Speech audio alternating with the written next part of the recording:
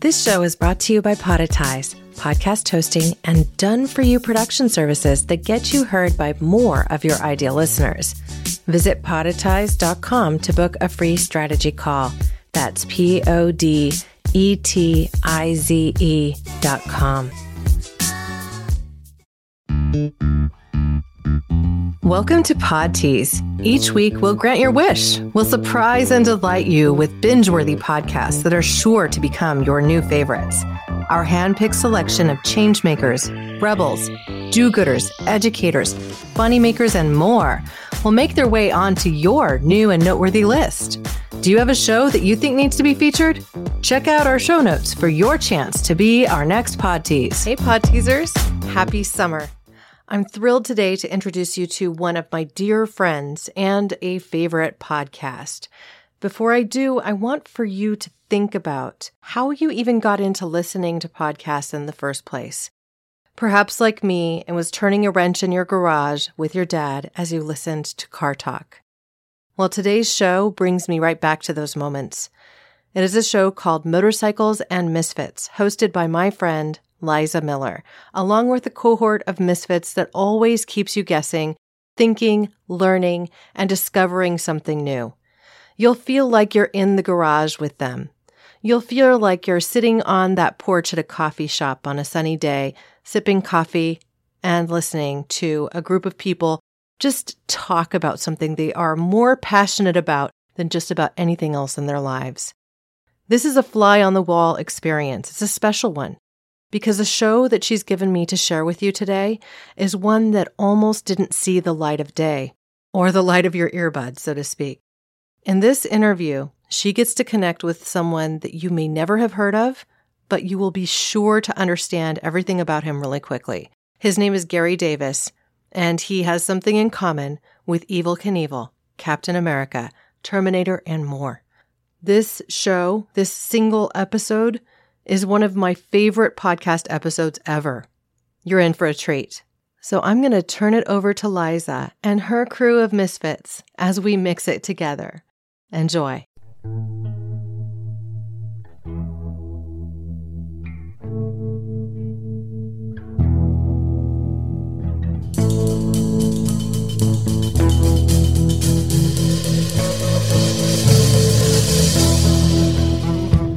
Hey there, welcome to Motorcycles and Misfits, here at the Recycle Garage in sunny Santa Cruz, California.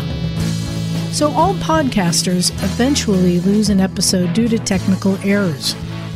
It can be frustrating and at times heartbreaking, especially when it's the greatest interview you've ever done. Well, that's exactly what happened to us. We recorded this interview on new equipment and at an airport with planes taxiing close by.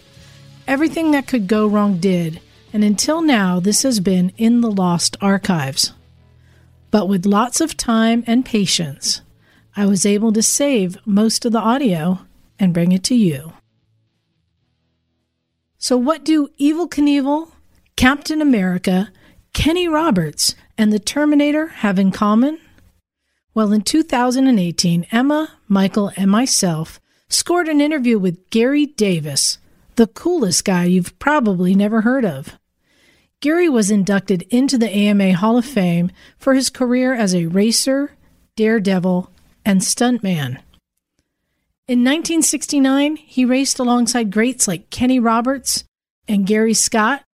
In 1972, he beat Evel Knievel's record by jumping 21 cars. But it wasn't an ordinary jump.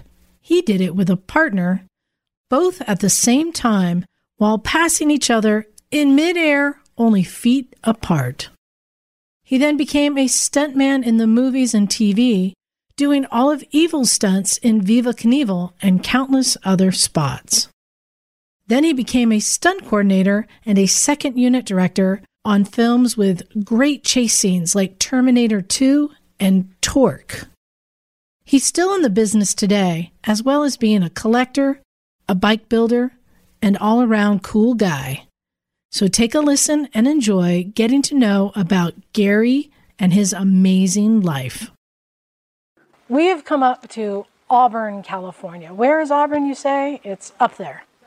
Now, we're up in the Sacramento-ish area, and we would only come this far for a special person. I was teasing the other week. This is the one I've been excited about. Okay, so recently inducted into the AMA Hall of Fame, and with a history that is amazing and in areas we have not yet delved into on this podcast. So I'm super stoked about this. I want to introduce Gary Davis, who's with us. Hey, Gary, how you doing? I'm doing great. Thank you very much. Oh, man. Thanks for having us up here. This is okay. Oh, calm down, Liza.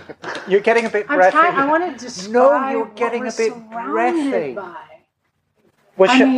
The racing leathers and the motorcycles. There's a 20-foot wall of tires behind me. And there's movie posters. There is memorabilia. I'm in Trackmaster heaven. There is all kinds of competition motorcycles. And you know where my heart is with the British stuff. They're just beautiful. BSA Gold Stars. What CC are the Triumphs? Do you prefer the big ones, 650s, or are you a 500 fan? I like them both. My half-mile bike is a 750. Yes. And then my two 500s, I have a 500 road racer and a 500 dirt tracker that are. And you've got some of the Japanese stuff as well, haven't you? Oh yeah, I like the Japanese stuff. And you'll see that mainly I like Hondas. I mean, when I was in college, I worked my way through college in a Honda shop. Yeah, and fair dues, you've got a couple of XS 650s as well. I do. Yeah. So we are surrounded. But one of them's a real 750. Oh, really? That is a rare beast. Yes, the OW31. So you have recently been going through a change, let's say. I have, yes. And it's bringing, you're a bit sad about it. So you may say a couple times about the things you had, because you've been getting rid of your collection. Well, that's what it feels like. Yeah. I mean, from 264 really nice motorcycles, I'm down to 42, I think. And some of the really expensive ones, the ones that went to museums and different big collectors, it hurt to watch them go away. You know? I know what it feels like. I had 10 and now I have 8. Oh, boo-hoo. I don't know how to respond to that. But Gary, I mean, this represented a lifetime collection for you, didn't it? Honestly, I used to keep, and when I was in LA working all the time in the picture business, I kept about 30 bikes at my house, and that's all I had when I moved up here. Oh, really? Okay. Yeah. It's when I got up here that I started really getting the great ones. Okay. I'm gonna even say, maybe did you get a little out of control with your buying? I seem to recall a story where you recreated a picture from your yearbook. Yes, that's very true. And I was about to defend myself and say, how can you possibly go out of control? And it's motorcycles. But you're right. I looked in my senior yearbook and I saw all the motorcycles lined up outside the gym. And I thought, well, how perfect is that? I'm going to recreate this picture. And I did. I went out and found every one of those bikes. And as soon as I got them all done and restored and in my shop, I just looked at them and went, I don't really know what to do with any of them. I don't. I recreated the picture and I'm over it. And to this day, I have more fun building the bikes than I do anything else. I mean, I'm 67 years old, where I am next week, and I'm not racing near as much as I was. I used to be proud to take my race trailer with 12 bikes in it and enter 7 classes at any dirt track I showed up in. And if I had to throw 2 classes out because I was really getting tired, I'd do good in 5 classes, and I was proud of myself then. That's another story I've heard about you, that you would do a race, come in like top 3, get off your bike, get on another bike, go out for the next race, do top 3, right? What? Come back, get on another bike, do the next race. It's in your blood, isn't it? I guess. I don't know. I love competing. You're our kind of people. I mean, this is somebody, can you have too many bikes? No, not really. As long as you have a place to keep them and maintain them. That is my rule of thumb. As long as you can house and maintain them, have as many bikes as you want. But for some people, 2 bikes is too many if they can't Sure. keep up with them. But I want to go back to the beginning, Okay. to your first bike. And for everyone, first bike is a very memorable bike. Your first bike is a bike that everyone goes, huh? Yeah. Except me. So tell You me knew what a your- Tohatsu was? So yeah, I think they're still in the outboard motor business. I think. I don't know the answer to that, but there's a good chance they probably are. But charming little bike.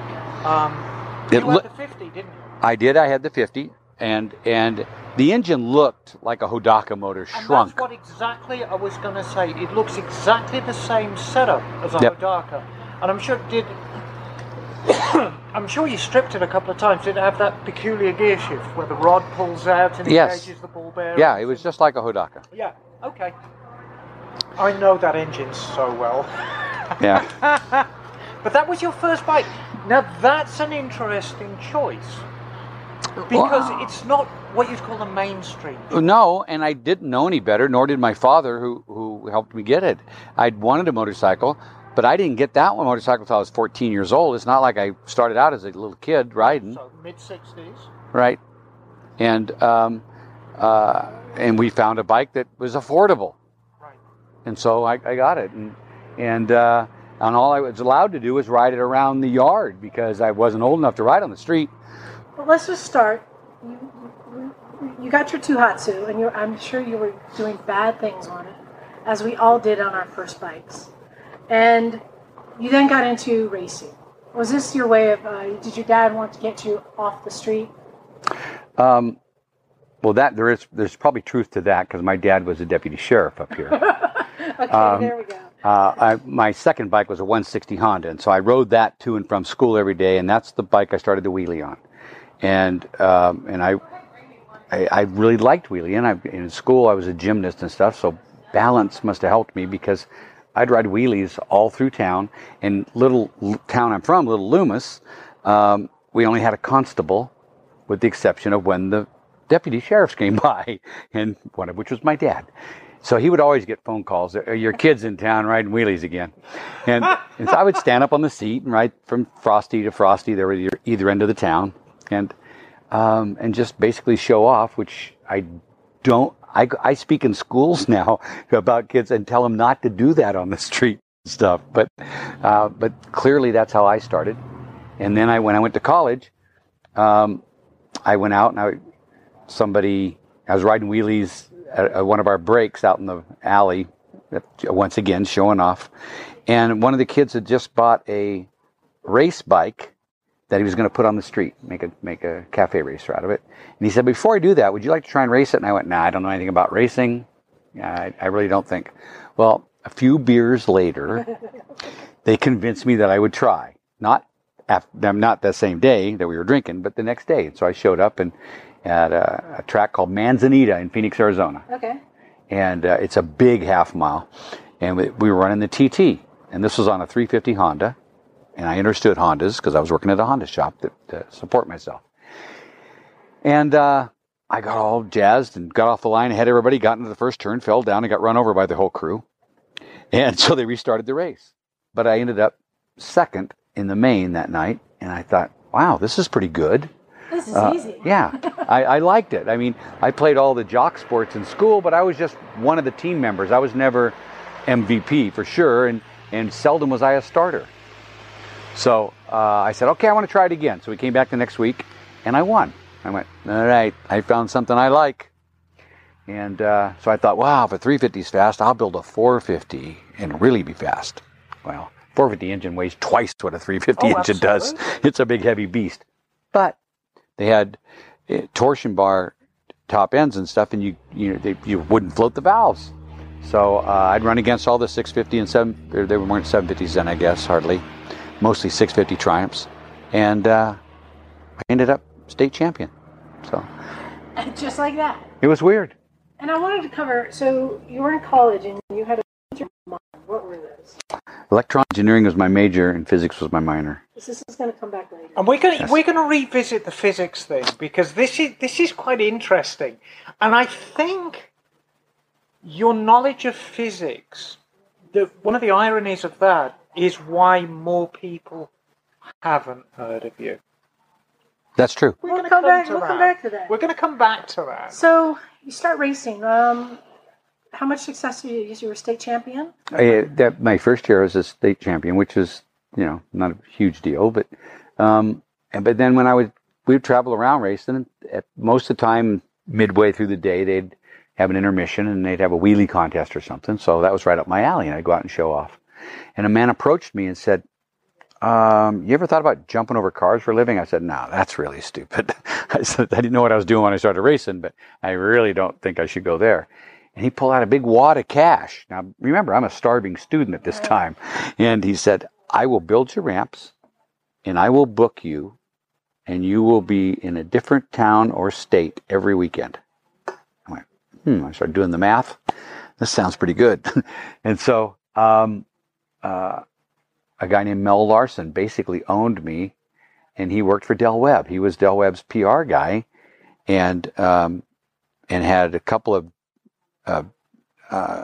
drag strips of his own, but then he booked us throughout all the NHRA tracks across the country. So it was a little bit easier than having to jump at fairs and make your way over a fence and before you found the ramp and stuff. These were drag strips. We had lots of room. And I said, well, I want to do it a little bit different. I want to bring someone in and make it a different show. So I went and talked to a friend of mine, Rex Blackwell, and we ended up going towards one another. We both hit the ramp and we'd cross in the air. The flying cycles. So I wanted to talk about this for a second. What year was this that you started? 71. So you were 20. So I was 20. 19, 20 years old. Yep. So very, very young man. Who was the first one? Yes. Who started this? I mean, everybody knows the most famous jumper, Evel Knievel, but this was a trend. When did this start? The 60s, 70s? Well, there was Evel for sure, and then Super Joe Einhorn was around before I was, and the rest of us came in about the same time. So this was like a trend in the 70s. And, yes. I went on a site called cyclejumpers.ca, which, by the way, you're not listed, but Rex is. That's funny, yeah. You got to make a call. And there's pictures of the two of you, and your name is mentioned in the pictures. But they list all the motorcycle jumpers of that era by country. And there was like over 40 jumpers from America. Now, not just that era, because Robbie Knievel, Bubba, and right. Is it his two sons? Bubba Blackwell. Blackwell, yeah. So I think through the 70s and 80s, the jumpers were happening in the 90s. I mean, Robbie's been jumping. But you got pulled into this. It seems like this became a big thing and a big trend. It certainly was. Yeah. And I actually didn't like it. I mean, it was quick, easy money as far as I was concerned. I never planned on crashing and didn't. And so and I'm the only one that can say that, by the way. I've made 312 public jumps and I've never crashed until I've been paid to crash. Now, let's circle back around. Why do you think it is that you never crash? Well, now we're back to my physics, aren't we? There you go. My ramps were right, and my bike had 2 speedometers on it.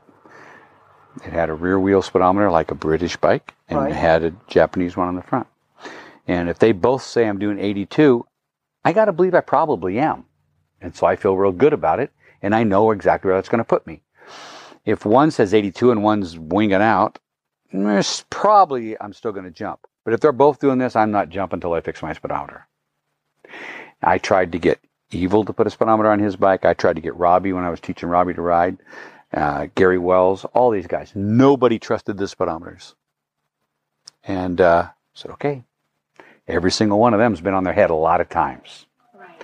But as you said, nobody knows my name because I never make the pages the day after and the day after that, you know? Exactly. And so that's the irony that we're faced with in 2018 is I'm going to stick my neck out and say you are probably the most successful US jumper there is in terms of performance. How many jumps did you say? 312. Never crashed. Never crashed. There's nobody. And my third jump was a world record. Nobody can even come close to that. There's nobody even close to it. What I hear you saying is all the parking lot stunt riders and the dank woolly bras need to step up their game, go to college, learn some physics, put a second speedometer on their bike, and go out and make some real money and do something real because they're about 40 years behind the game, as it sounds. Am I right on this? I think you're saying trust the math. Trust the math. The math will always do you right. But you know, it's over lunch, before we came here, we sat down at Mel's Diner and actually had some lunch, and we were talking about what we figured was the golden age of jumping. And you were right there. I think the golden age of jumping was pretty much 65 to the bicentennial.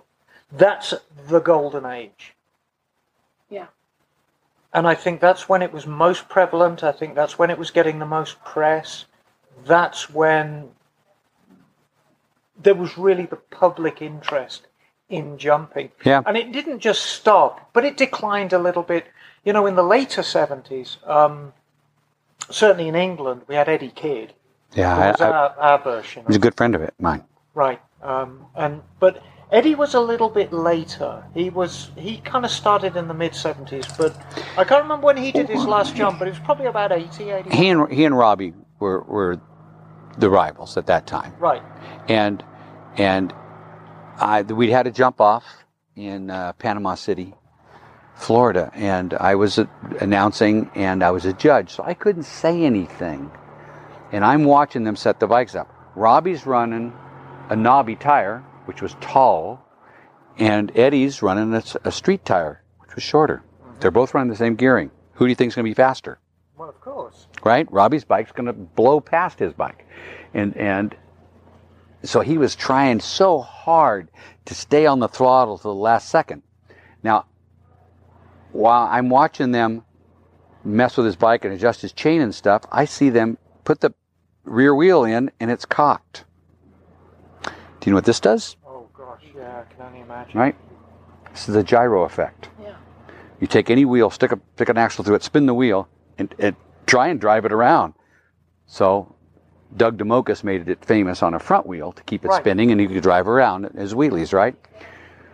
Same problem with the rear wheel. So the whole time that Eddie Kidd was in the air, he'd always go like this. His bike would keep going sideways like this because his rear wheel was spinning and pulling him around. And I couldn't say anything. Right. And so Robbie beat him, of course. So your third jump. So, you know, there are some people who will say you are one of Evel Knievel's rivals. And then when you look at the list of jumpers, there was a lot of rivals. But you were not just a rival. You surpassed and you beat his record. So let's talk about that, because that had to have been a highlight of your jumping career, yes? Sure. So it was it 72? When was this? March 5th, 1972. 72. Third jump. That's what you said, right? Third Yeah. jump. This is not a seasoned professional. This is third jump. Right. The record that had been set a year before Same race even. by Evel Knievel was 19 cars. That's correct. And these are 1970s cars. Those things were wide. These are big cars. Evel Well, was he on a BSA or? No, he was on his Harley then. He was on his Harley, but you weren't on a Harley, were you? No, I was on my SL350 Honda. Which is a great bike, but not one of Honda's most powerful. Right, that's the thing. Didn't have to be. I had lots of room. See, there you go. There's the physics. Yeah. So how many did you jump? 21. Wow. Nice. And how was the landing on that one? We actually overshot. We landed. Rex, we make passes past the cars so I can feel that we're at the right timing. And I say, okay, this is it. Duplicate what you just did. Yeah. He amped up a little bit and came faster. So as I'm approaching my ramp, I all of a sudden see him pop up and off the ramp. And oh, crap. So I grabbed a handful of throttle. So now I leave the ramp with my tire spinning, which is a no-no. So I'm raised up this way, trying to make the timing up. But by the same token, instead of hitting the sweet spot near the top of the ramp, I landed down near the bottom. So it was a rougher landing than normal. Rear wheel touchdown, front end slam down. Okay, I just have to ask, how close are you when you're passing each other? That's exactly where I was Because going. we look at these pictures and go, what, are you crazy? What about the wind? But How close were you guys, and did you ever have a close call? Not in hitting one another. Okay. First of all, if the wind's blowing, it's blowing both of us the same direction predominantly, right? And our ramps were 8 feet wide, and I'm running up the center, so I have nearly 4 feet, not counting the bar width and all that stuff, agreed. 8 feet wide for 2 people. No, I had mine, and he had his. Yeah, but you But would be to the right. our bars were about 4 feet apart. Right. Wow. But the ramps today, the landing ramps they have are 50 and 60 feet wide. I mean, they're gigantic. But I doubt whether anybody listening to us right now is ever going to jump a motorcycle. I do stand to be corrected. So, what speed are you lifting off the end of the ramp at? And you've got 2 speedometers, so you can say with some accuracy. Right. So you want to jump 21 cars. 88 miles an hour. And that's where it came from? And I feel like this is an excellent chance to segue into our next. So you have a flux capacitor on that bike? That's exactly what it needed to be. It was 88 at that jump. Right. We overjumped. Okay, so I should have been going 85. Okay, but at 88 miles an hour, you overjumped. Yeah. So, let's say you wanted to jump half the amount of cars. Is it still going to be 88 miles an hour? No. But with a lower ramp, or I used the same ramp every single time. You're going to reduce your speed or increase your speed depending on the length or the shortness of the jump.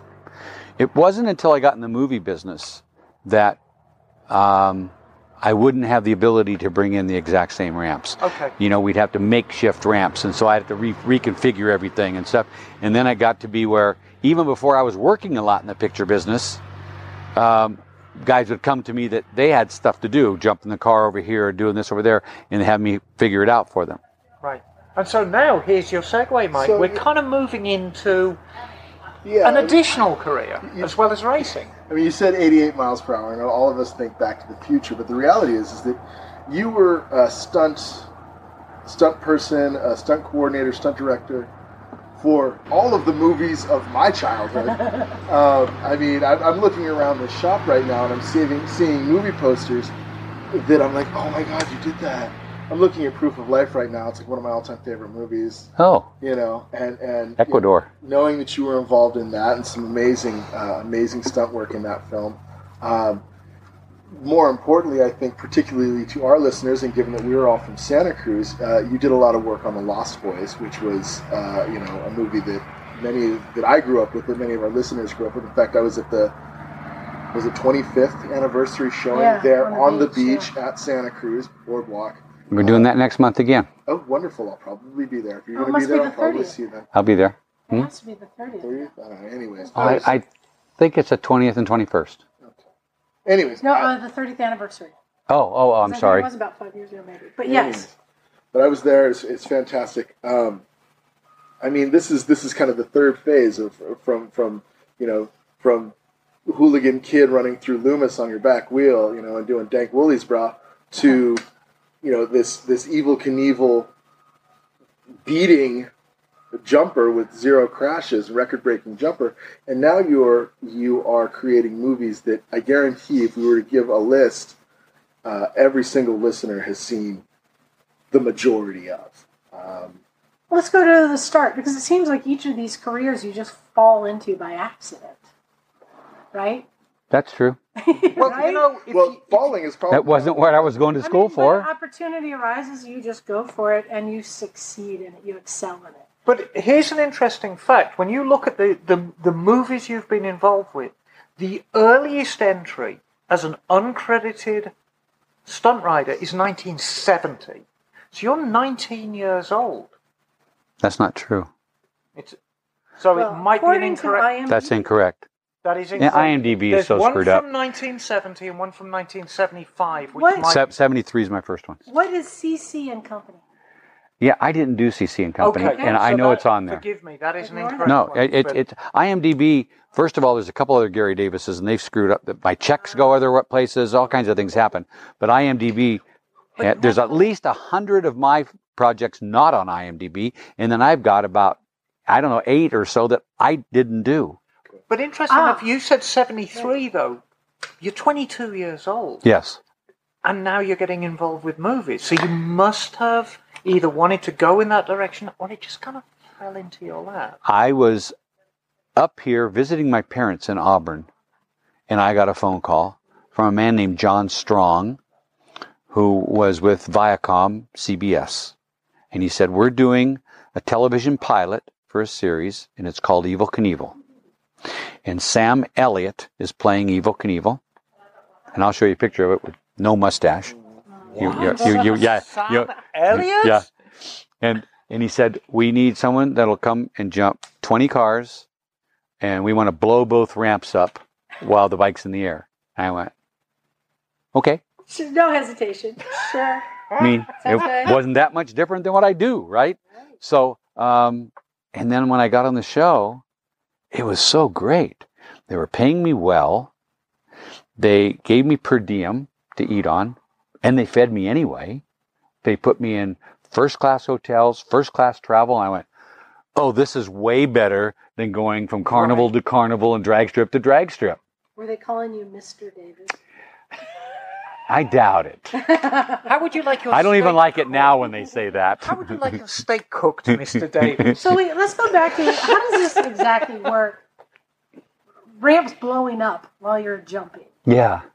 Was there a secure structure that did not blow up? No, I landed beyond the ramp out in the dirt. Okay. Was that the flats? plan? Yeah. Okay. I was to overjump the ramps and let both of them blow up. So, you and they blew up. They didn't blow up simultaneously.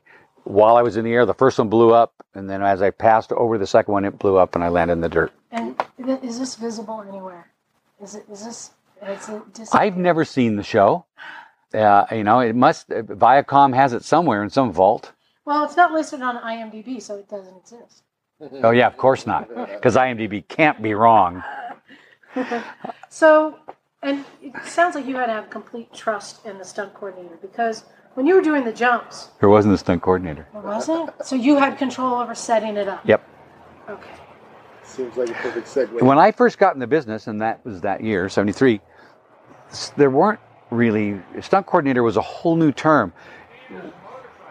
What would usually happen is the production manager of the show would reach out, or the first AD would reach out to a bunch of stunt people he knew and say, listen, Ronnie Rondell, I need you and 5 guys to come in. And why don't you just kind of gaff them? They were called gaffers, right? But just by term, and there's never been a stunt coordinator thing in our union for at least way back then there wasn't. So I got there, and there was one other stuntman that came on the show to double a girl jumper, and the thing was called Battle of the Sexes or something. And his name was Danny Rogers. And when I finally moved to LA to become a stunt guy, I lived with Danny. He's the only guy I knew. So what would you say was your first real big break in the movie industry? 1976, the movie Viva Knievel. So a lot of people have heard of this movie. Yeah. Oh, I've seen it many times. I've got to say, it's not Evil's finest acting. He can't act. No, of course not. I think it can be described as wonderfully horrible or horribly wonderful. And it was at a time when they were doing those ensemble casts, so we had lots of other people, Right. that were name actors, but not on the top of the list necessarily at the time. You know, Gary, that's a charming way of putting it, because I saw that film recently and I thought, this is of the time. It actually made me very nostalgic for that period of time. It really did, because it is so of the time. Well, that's true. And that was my very first coordinating job, officially, right? Can I, for people who haven't seen the movie, I just want to see it. Just see it. I just want to read the description, just the brief description. Motorcycle stuntman Evel Knievel is offered a fortune to perform in Mexico. What Evel doesn't know is that they're planning to kill him and use his body to ship cocaine into the U.S. So I'm guessing you didn't... I forgot all about the cocaine party, but I don't even know if I knew that. Oh, it's like, okay, so that's the premise for the movie. So I'm guessing it wasn't the script that sold you. Oh, of course not. Yes. It was that Evel Knievel, and understand that you said earlier we were rivals, and we were rivals, But I never badmouthed the guy, and I always referred to him as Mr. Knievel. I mean, that's the way I was brought up anyway. Right. You know, and so when he found out that I was doing the stunts for Sam Elliott, he got in a big fight with Viacom, and they took away a bunch of his equipment and stuff, and I had to bring in my stuff, and you know, because you had broke his record. yeah. So he and I didn't get along at all at that time. Then, but I mean, we weren't doing anything. I didn't. He showed up at that jump when I blew the ramps up. He snuck into the place or came in covered up, and he saw my jump, and I didn't know that. When I was done with the jump, I was done for the day. They said, "You can go back to the hotel. We're going to finish up. Sam's going to lay on the ground and get back up and stuff." And then when Sam came back to the hotel, he said, "You know, you probably should have stuck around." He said, "Evel Knievel got on the PA system, and he told everybody there that they may have just seen the greatest stunt that he'd ever seen." Wow. And I went, "Ooh, that's weird." And still, we hadn't spoken. So a year goes by, and he is visiting you in England, and he jumps 13 buses unsuccessfully. Yes. And I get woken up at 3:00 in the morning. "Gary, this is Evil." I went, "Okay, it's 3 a.m. Whoever the shit this is, I'm asleep." And it took him 10 minutes to convince me it was him. And he said, "I need you to come and take my place in England. I have a European tour all set up here. All my equipment's here. You just have to come over." And that was a big tour. That was big money. Yeah. And when I flew over, I didn't even have a passport at the time. I had to rush to get a passport overnight and stuff so I could head off. And I carried that front wheel that's on the front of that 350 Honda sitting right over there, and that speedometer and that cable with me on the airplane. I didn't check it. It stayed with me. I didn't want to lose it because I was using my speedometer. I love stories of motorcycle parts that go on planes. Oh, actually, that was my next question. So you jumped Evil's bikes there? Yes. With your equipment on them, obviously. Yeah, if you look at the pictures of me and him together, you'll see. You look at the bike; it's got a Honda front wheel. And it's And you're jumping a Harley with a Honda front wheel and You a bet. speedometer, or a speedometer. Physics. Excellent. It's an interesting story too. Why Evil couldn't do the jumps for this? Are we talking about the movie now again? For the movie. Well, there's a couple reasons. Yeah. One, he's the star. Right. We have to treat him as though, he's any other star. He gets hurt, we're screwed. So one of the first crashes, I did two big crashes for him on that show. And one of the first ones, I'm going to go out and ride wheelies and stuff. I have to get myself ready to do this before I'm going to make a jump. And while I'm riding wheelies, he decides he's going to ride wheelies. So he comes out and rides with me and loops the bike over in front of everybody. And that's it. I'm sure there were people. They came out and said, "You're done." So when you see him the next time for his close-up, it looks like Chips. He's on a trailer like this. I make it all these gestures, and I forgot. We're not video. So we had to treat him that way. And secondly, he's damn sure not going to crash on purpose. Yeah. Nobody thought I was. Again, this is my first coordinating job. So they asked me how I was going to fake all this stuff. I said, "I'm not. I'm going to do the crash." And that went all through the picture business. Every stunt coordinator in town knew that Gary was going to try and do something really stupid. And so when it comes time for me to make a jump, those grandstands are full of everybody in the picture business. And this goes back to, you would have been a much more successful jumper if you only crashed a few times. Well, now you're being paid to crash, and you're like, "Sure, I can do this." yeah. I mean, it wasn't, my plan on the first one was hit the ramp, leave the throttle on, pull the bike over, spin upside down, throw the bike away, and then just go through the air and land on the other ramp on my back, which is what I ended up doing. And Wait, no airbag. No. They were filming the whole thing. So Okay. I land on my back, and I could have just kept sliding, burning holes in my leathers, and slid out across, it turns to grass, and then across the grass. But it calls for a wreck. He's supposed to get hurt. So as soon as I landed on my back, I stuck my heels in on the ramp, and that's when the wreck started. Now I'm going end over end over end. The bike's doing whatever it's doing all by itself. We're not tangled. And when I finally landed in my heap, I knew I was on my last spin over, so I just tried to turn my arms all screwed up so I'd look bad. They were convinced I was dead. they're yelling, cut, cut, cut, and waiting for someone to get me up. And neither myself nor the extras who all run in with cameras and stuff like they're told to, they're all playing their parts. No one stops. We can't hear them yelling, cut over there. And so by the time they get to me, they think I'm screwed up. And I'm laying on the ground doing this. Yeah, that one's okay. Yeah, that. Oh, here I am. Again, I'm not on video. I'm sorry. I'm wiggling. Exactly. When you crash, you start assessing your body. Yeah. Yes. And I wasn't too bad off. I mean, I was bruised up inside a little bit, but not as bad as I was in the next crash. But the crash in the white leathers that I just spoke of, I had to jump over 120 feet of lions and tigers in an open cage. And who belonged to? No, it's a female actress. What's her name? Tippi Hedren. Tippi Hedren, yes. I was getting there. Tippi Hedren, which is a whole other question. Why does Tippi Hedren own all these lions? Oh, that's her passion. Like, wow. And it's a great place. She has a big elephant out there, and she has a big lion that they neutered, and he lost his mane, so he looks like a big girl lion. Now, wait Boomer. a minute. Melanie Griffith, her mom, is Tippi Hedren's daughter, and there are pictures of her like growing up with a lion. They had a lion as a house pet. Oh, always. Noel Marshall was her husband. I don't know if they're still married. I know. Noel Marshall was one of the producers on Viva Knievel. And so he brought in all the lions and tigers. Of course, in the middle of the day in the sunshine, lions and tigers don't want to go, they're all laying there going, yeah, throw some water on me, give me some shade. They were all just laying, so they would go in with fire extinguishers and try and spoof them and get them going and stuff before my jump. Then the other thing was, I had to psych myself up for this jump. I mean, this is a hard thing for me to do. Doing wrecks in pictures, throwing the bike down, high side. I like to do high sides and stuff because they look better. All those are kind of okay. But jumping is something that I took very, very serious, and I had a routine. And I didn't know if my body would allow me to do things wrong, to spin the bike upside down and throw it away, So I was worried if I was going to try and save it in the air instead.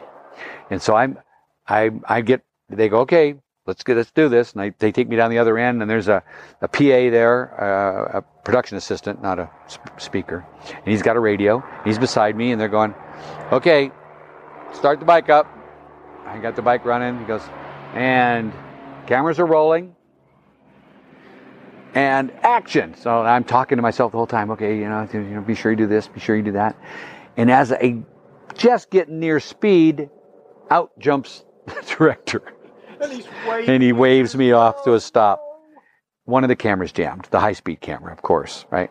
So I skid to a stop and almost take him out. Oh, God. So now I go back and I park up there, and I'm still waiting for the time.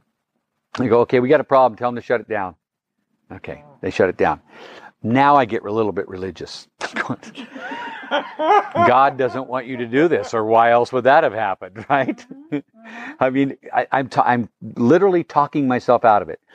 My stomach's turning. Mm-hmm. I'm starting to. I don't know I don't know which end I want anything to come out of. I'm getting sick, and I'm this close. I mean, I'm an inch from saying, you know what, you had your chance today. We're going to have to do it tomorrow. I don't think I have it in me. And I'm just about to turn and tell the kid, and the kid's had his radio turned down. And he's just turning it up, and they're going, action, action, action. No, warm up your bike. No, none of that. Go. And it spooked me so much, my adrenaline flew up. I started the bike first kick, took off, and just was going as fast as I could, shifting gears. And it all worked. But it would not have worked if that hadn't happened. If they hadn't scared me, because I swear to you, I was done. I thought they used one of the hoses on you after the line. They should have. It's one of my childhood heroes is Barry Sheen, the racer. Of course. Absolutely adored Barry Sheen. And it's a known fact that the hardest part of any race for Barry were the last 5 minutes before the race. Because it's the same thing. Yeah. The adrenaline's flowing. Yeah. It's just this fear. Am I doing the right thing? Once the race started, that's it. You're in race mode. But it's that's right. Just this little period of time before you do something momentous? I couldn't, for many years, I couldn't go and watch racing after I'd quit racing. I'd start to smell the castor oil, and I'd hear the bikes racing. And now I've got the butterflies and stuff going while I'm watching them take off. They take off, they're fine. I'm the one with the butterflies. I'm sitting up in the grandstand. Living that last 5 minutes. It's weird. And I quit going to watch races. So I'm just curious, because I mean, back in this era of movie making, especially in stunts, there's nowhere near as many safety precautions as are in place now. So were you wearing extra protection in your suit, stuff like that? How did you know you'd be okay landing on your back? I mean, this isn't something you practice. The only thing I did was put a spine pad on. I don't like a lot of stuff on me. Even when I roll cars over and stuff, I don't wear a lot of pads because I'm always afraid that the car's going to be on fire and I'm not going to be able to get out fast enough. So I don't like all this stuff being caught up in. So all I knew I was going to land on my back and my tailbone. So I had my tailbone covered in my spine. And now that was, as it turns out, the easier wreck. The next wreck, the script calls for him to make his jump. You remember, they're trying to kill him. Now this is the same film. This is the same film. Viva Knievel, second jump, the blue leather jump. And so I make this jump, and this is over a long pit of fire. And I touch down on the rear wheel, but before my front wheel comes down, because the script's going to have them, they've rigged something that's going to blow my wheel. So before I come down, I turn my bars sideways, so it's not quite 90 degrees because they don't turn that far, and I held the front brake on. And so when that wheel came down, now me and the bike are married to one another. Right. And there's pictures of here where you can see we're caught up. Perfect. Yeah, that one I pissed blood for a couple days afterwards. That one wasn't quite as smooth as the others. Okay. So here we are. It's 1976. You've done a film, and did you kind of embroil yourself in Hollywood society, or because you obviously enjoyed it? I mean, crashing. I dated lots of actresses. Right. Is that what you're talking about? Well, just the whole Hollywood thing. Well, I've never done drugs to this day, so that was a big part of Hollywood that I missed out on. Yeah, I get, especially in the 70s. Yeah. But I mean, to be involved with so many films, and can we run through some of you've done so many, so let's just deal with the big films you've done that people are immediately going to say, "Oh, I know that film." Oh, well, just Terminator 2 there you go. comes to mind right away, right? And The Amazing Spider-Man, Amazing Spider-Man 2, FX2, Against All Odds, Proof of Life, Rollerball. FX, just driving that giant van thing, that truck, UPS van. Yes. I don't know how. I don't know how. All right. I was directing in New York with that chase, and my daughter was with me because I was a single parent then, so she traveled with me everywhere. So she was 4 years old, 4.5, and I had her and I walk hand in hand out into the intersection so that truck would come at us and swerve to miss us. And I pick her up and get out of the way, and it goes up onto the sidewalk and through a sidewalk cafe and stuff. That's my daughter. That was her second job. Her first job, she was 6 months old in a stroller, and I had to send a motorcycle over top of her in a movie called Night Riders. So we're clear, CPS is on the way here now. I know. And I cut you off. I want you to continue with your list of let's just say your proudest accomplishments. Yes, I think that's a good place to be. I don't. Here's the funny thing. I'm proud. I mean, certainly in Viva Knievel, not a great movie, but it launched my career. Right. People knew that I was here to stay and I would do the job. And would you say that was the beginning of your friendship with evil? Well, my beginning of my friendship was in '74 when I came to England to take his place. Right. And then I raised his boys and taught them to ride. I mean, you guys were close. Yeah. So Viva Knievel's one. Because that was a good launch for my career. Right. And then another big milestone. I mean, I got on TV shows like Chips, and I was on it forever, But a big milestone for me was my first directing job, which was on Against All Odds. Okay. And it's a car race down Sunset Boulevard. A Porsche and a Ferrari. A Porsche and a Ferrari, right. I was a stunt coordinator, the director, and I drove the Porsche. And Kerry Lofton, who's the greatest driver we've ever had in the picture business, drove the Ferrari against me. But there was a clause on this one. Yes. We were not allowed to scratch either car, wreck any kind of car, and not cause any other kind of cars to crash. Right.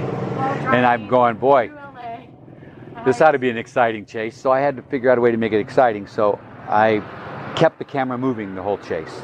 So you're either in the driver's seat with me, or you were on the side, seeing the side of the car going at us, or you were from the other car looking back. But the car, there was always the camera was moving with us. I wanted to take everybody for a ride.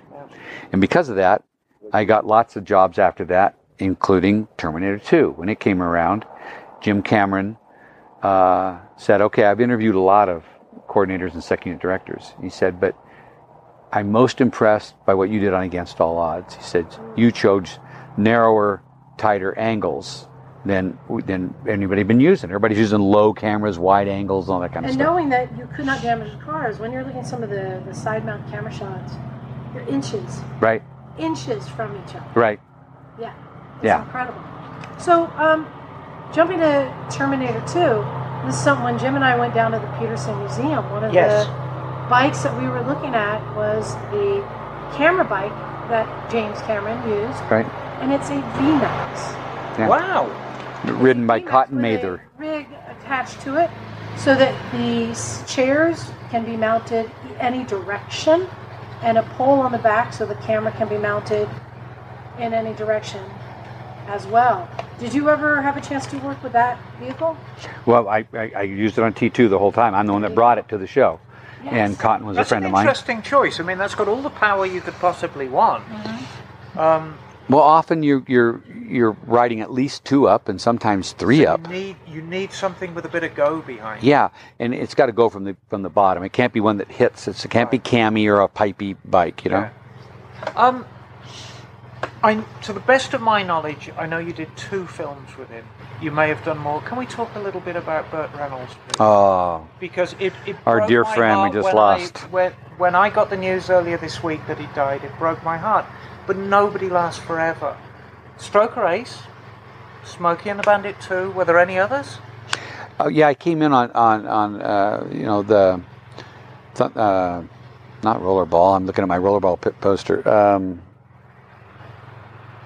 Well, let's just talk the about race cross. Anyway, Burt was like one of the stunt guys. He would hang with us at night and stuff because he and Hal Needham were best friends. Right. And the reason that the first Smokey even happened was because Hal wrote it and wanted to direct it, and Burt starred in it. And no one was going to say no to Burt. Right. He was the biggest draw there was at the time. And a lot of us of a certain age have spent our whole lives in love with Burt. Sure. And I think part of the reason I watch his films, and I've been watching quite a few films of his in the last couple of days, he kind of plays himself. Yeah. And that's pretty obvious. When you watch a Burt Reynolds flick, you're watching, it's him.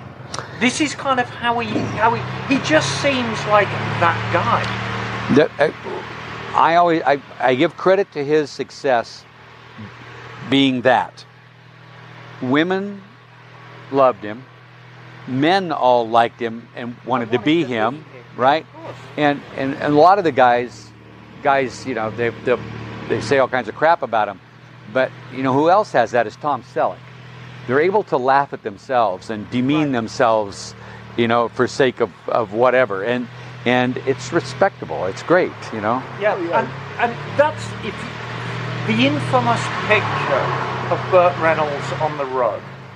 Yes. All you've got to do is look at his face, and you realise he's making fun of himself. It's the most wonderful picture, and that's the real Burt. You can't play yourself as a character over and over and over again and be successful at it unless yourself as a character is a fantastic self. Like there's good point. It doesn't work if you're like me. So yeah, no.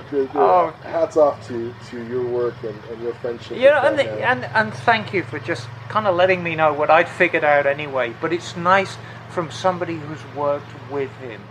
No, he was He was a spectacular guy. And it's not, honestly, he got a lot of crap about womanizing and stuff, but the truth of the matter is, he was always looking for somebody to be with. And he was with the few women that you know that he was with for a long time, each one of them. I mean, Dinah Shore and Sally Field were two, and what was the blonde's name? I forgot. Lonnie Anderson. You know, these are all, and they all stayed friends with him. It wasn't like, they had huge battles or anything, or hated each other. But I kind of want to go back to you a little bit. So please don't take this the wrong way, but you were a very good-looking guy. And you've already said that you've dated a couple of actresses. You must have been having the time of your life back then.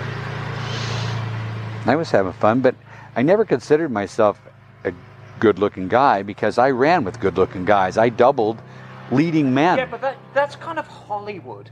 But right, but if you go out with those guys, you walk into a bar, you just watch them walk, and all the heads turn and watch them. You know right away you're not all that good looking. Well, I'm going to back up because when we put out this podcast, which will probably be on Sunday night, there's going to be a picture of us three standing with you.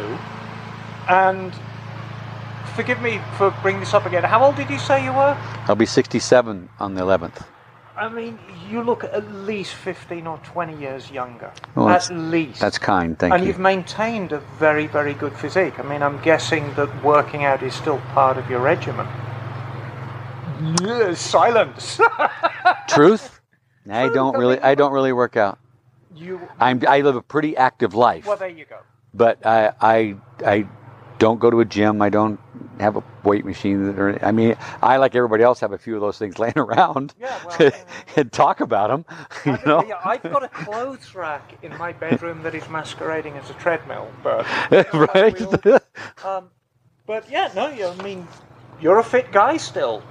So I wanted to cover some of the movies you've done that are memorable and iconic driving and riding scenes. Because that's what let's talk about the motorcycles, right?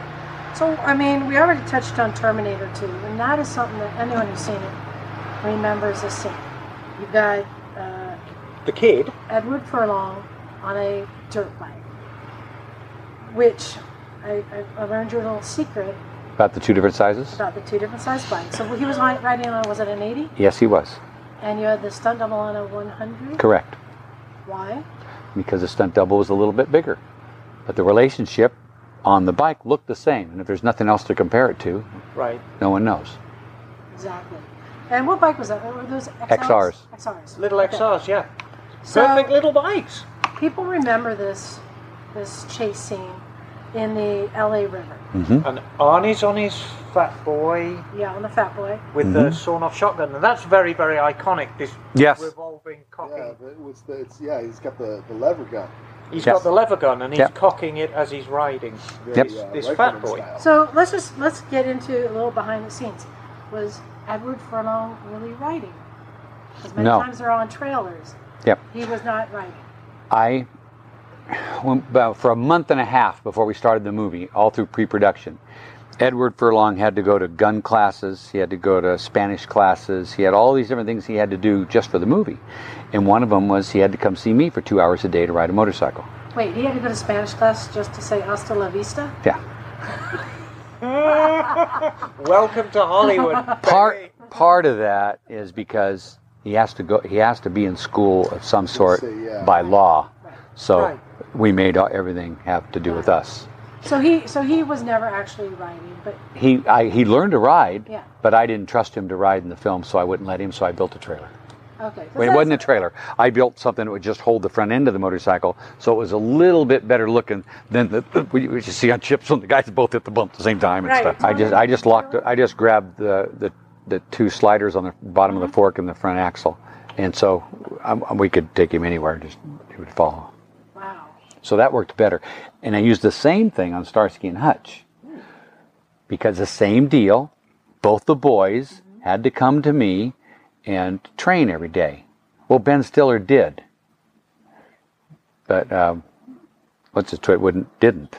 And he never showed up. Luke's brother. Owen. Owen yes, Wilson. Owen Wilson. Owen Wilson. Yeah. He never showed up. And so now I take my whole unit out there. I'm going to film this Easy Rider situation. Yes. And Right. They're on Captain America. Yep. We made them look just like it, right? Yes. They were dressed just like him and everything. It was really cool. And we're spending a lot of money, right? It's my unit. I'm directing these guys. And word comes down, nope, can't do it. We never signed off on Owen, and because he never came to you and rode. You never told us he could for sure, and he says he can, but he's never proved it. So I had already planned that this might happen, so I built the same type of rig that I did on T2 and grabbed his bike. So he never rode, and so I would hit whenever you saw the two bikes together, they were doubles, or they were his double, which was J.N. Roberts' son, Jimmy Roberts. Oh, okay. It was his double, and you know, the other would be great. They did everything, but he never rode. Did Arnold Schwarzenegger ride? Yes. Aha! Okay. We put him on a trailer for some stuff, but he rides. It's good to know he's doing no riding. And one of the interesting things in that scene where he has to jump the Fat Boy into the LA River, which would be virtually impossible. Correct. To attempt, especially on a bike like that. So there's a couple questions. First, I know I've seen at the AMA Museum, they have the police bike from... Well, it was the one that we ran through the window. Yes, Yeah. which you can tell is not a Harley underneath all of that. Not at all. Right, it's a dirt bike with all the bits and pieces strapped onto it. So there's different tricks of moving me. And when they had a, what did they call? They had my Captain America bike. They had my Sidewinder 1 bike, and then Debbie Evans brought that in because her husband owned that bike, and those were all on display. But after 2 years, I had to take my bikes back finally. But theirs is still there. So what trick was used for jumping the Fat Boy into the LA River? It was never off of cables. I stuck a crane at each side, and I pulled a big cable between the two cranes and created a curtain rod. Right. And then put 2 pulleys up there and cables down to either side of the bike, because in the movie Magic Now, making those cables disappear is nothing. We never had these kind of options in my early days. So it was never even on the ground on the top, because if it would have been, when it's shifted off of it, it would have put a bow in the line. So I kept it coming in just this high off the ground, 3 inches off the ground at both ends as it came in, and I had a tag line on it that went all the way to the other end, and a truck was driving this direction with a cable on it, and as it traveled this way, this one just came out, and I'm saying all this stuff and you're not on camera. So I just had as soon as it cleared the upper ground, I had my crane operator just put a little slack in the line, and it dropped down, and we had to do it maybe 30 times because it always dropped different. Sometimes it would wag in the air. Yeah, sometimes it landed funny or bounced too much, and then Jim Cameron wanted me to put sparks under it anyway, so we added sparks to it and stuff. But that whole time was always filmed, each one of those runs, from Cotton Mather's camera bike. He was right underneath the bike the whole time. The VMAX. The VMAX. How cool. The Lost Boys. Yes. Which, people don't remember, the film does have dirt bikes in it. Oh, God. Yeah, they were all... Santa Cruz isn't called Santa Cruz in The Lost Boys. I can't It's remember Santa Clarita. Santa Clarita. No, it wasn't. Yes, it is. It is? It is. Yeah. There is a Santa Clarita. I know, It's Magic Mountains there. Yeah, it's Santa Cruz, and everyone knows it's Santa Cruz. I thought it was called something else, but I get maybe it was Santa Clarita. Okay. I thought it was Santa. All right. Nevertheless, The Lost Boys. Yeah. So, did any of the actors ride the dirt bikes? That's a good story too. Those are all my bikes. Okay. And then my director had looked at a road race bike in a magazine, and it had no fiberglass on it, and so he liked the naked look. It had no tank or anything, had nothing on it. So okay, so I built all these bikes to kind of replicate that, and put mag wheel on one, but not on both ends, and put tubular tanks on, and all kinds of stuff. but all the actors had to come over and take lessons from me again. So everybody shows up at my house the first day, and Keith Sutherland rides his motorcycle to my house. Okay. Right. to let me know he can ride. Right. So we became great friends right away. But all the guys learned to ride. But of course, it's movies, and so all the guys also had stunt doubles. Well, yeah, I mean, you're You taking... had Alex and Billy Right? and Jason Right? and Alex Winters, Jason Patrick. there's the blonde whose name I can never remember. Yeah, no, me neither, and that's the one I doubled. But it's very, very easy to jump on the bandwagon and say, oh, these wussy actors who call for stunt doubles. But the reality is, and just to make it clear to people, an actor, like a piece of equipment, is an extremely valuable commodity.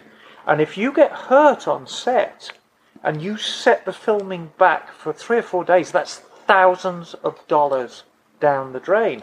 And that's why they bring in the stunt doubles. And I think it's also important to note, especially on a film like that, while it wasn't a huge part of the film, the riding that was being done in sand, Yeah, on the beach. you know, is not like it's not like you can just take a couple of laps around a parking lot and then be able to haul ass across a beach. It doesn't work like that. I've been riding for years and I hate sand. Oh. I see the Oh, sand yeah, the paddle sand tires paddle that you tires. got up there on the Those wall. are from Lost Boys. Oh. What part of Southern California did you film that beach scene?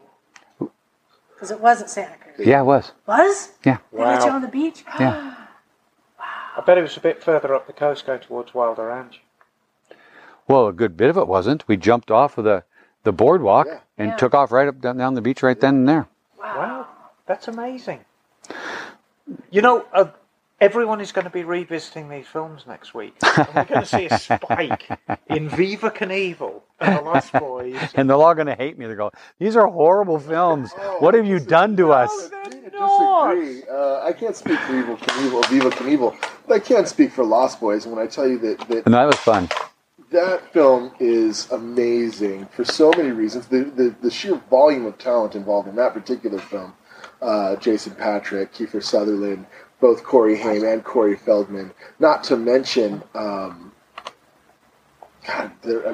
there's a lot of talent in that film. One of the most talented people involved in that, his name is Bo Welsh, and he was the art director, and he made everything look terrific. I mean, and it broke my heart a little bit the way they filmed it, because that whole where the vampire gang lived was an old hotel that fell into a crevice during an earthquake, supposedly, I've right? looked for it. It doesn't exist. No, it doesn't exist. But it was all on stage, and it was all askew like that, and it was so cool and so great. But the director did everything with tight lenses, and so you never really were able to appreciate it. If you're looking at you this way, what little bits in the back of you at slant, I had to see this, and it was so great and so wasted. So let's jump to the most recent movie that you did. Chips. Oh yes, Just watched it last week. Last year, which I remember there was a big to-do about this. I'm ashamed to say I haven't seen it yet. Dax Shepard Yes. and is it Michael Pena? yes. Okay. Who I know did not ride. He is not a rider. No, he's not a Dax rider. Is. Well, Yeah. that's the joke in the film, But, too. right. Dax is a great rider, really.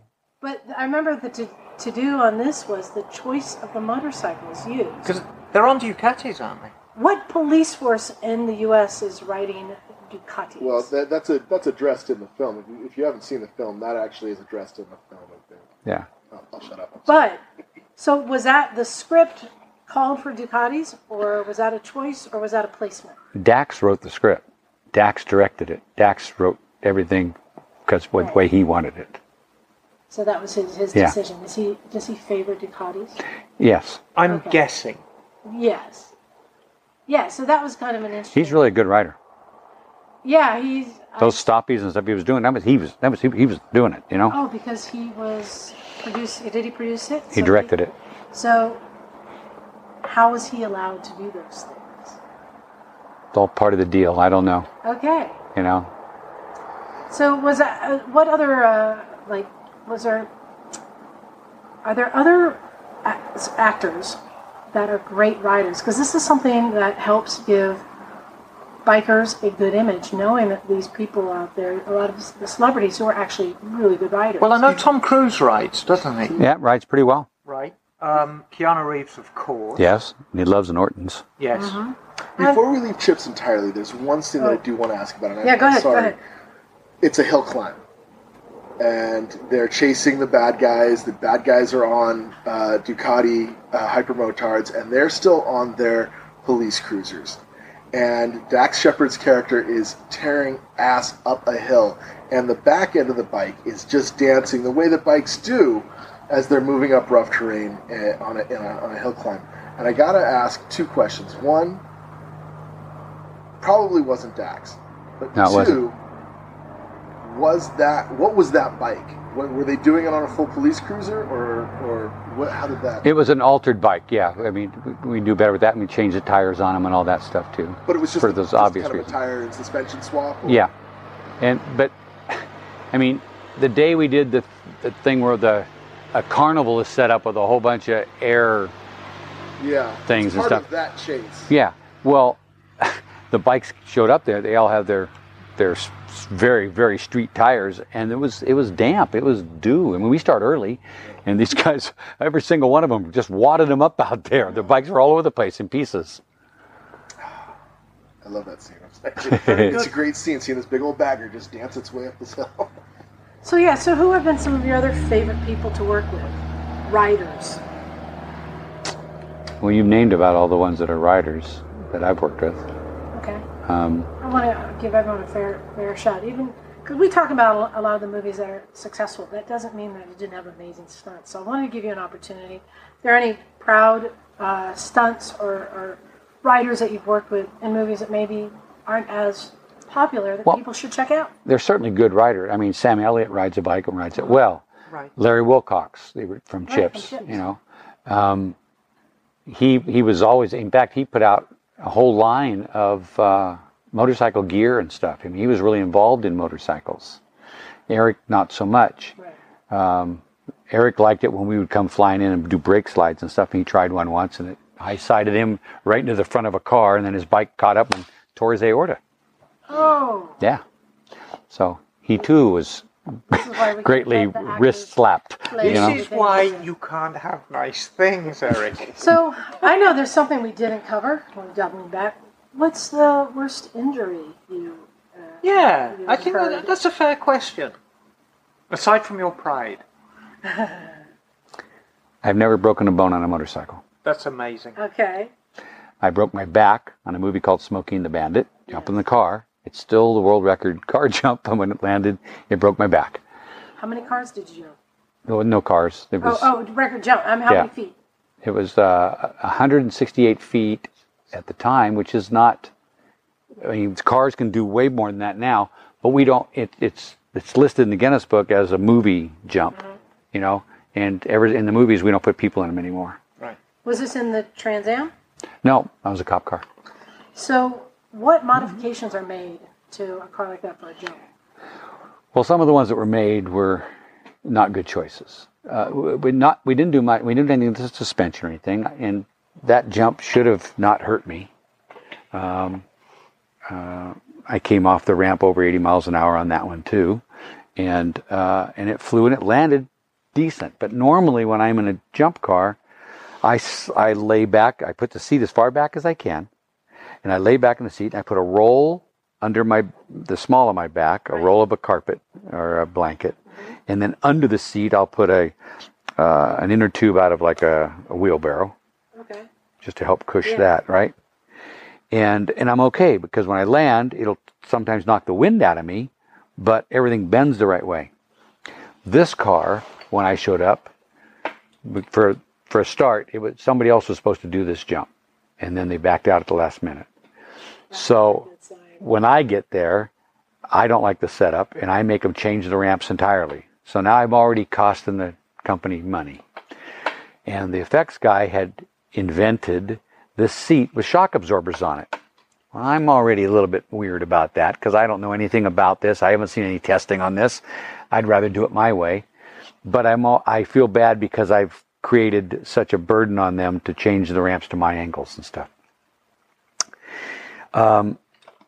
So I get in the car, and I'm sitting right against the steering wheel. It's right in my chest right here instead of me being way back, and it's got these shock absorbers. So I'm sitting straight up and down.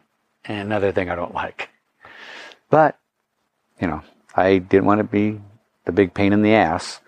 So I get back and we do it. And when I landed, it just crunched my lumbar. L1, 2, and 3. Crushed them.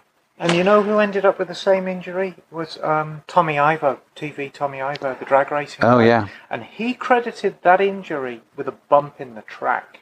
He was driving that 4-engine station wagon thing that he used to drive. And I can't remember, I think it was Charlotte Motor Speedway had a bump in the track.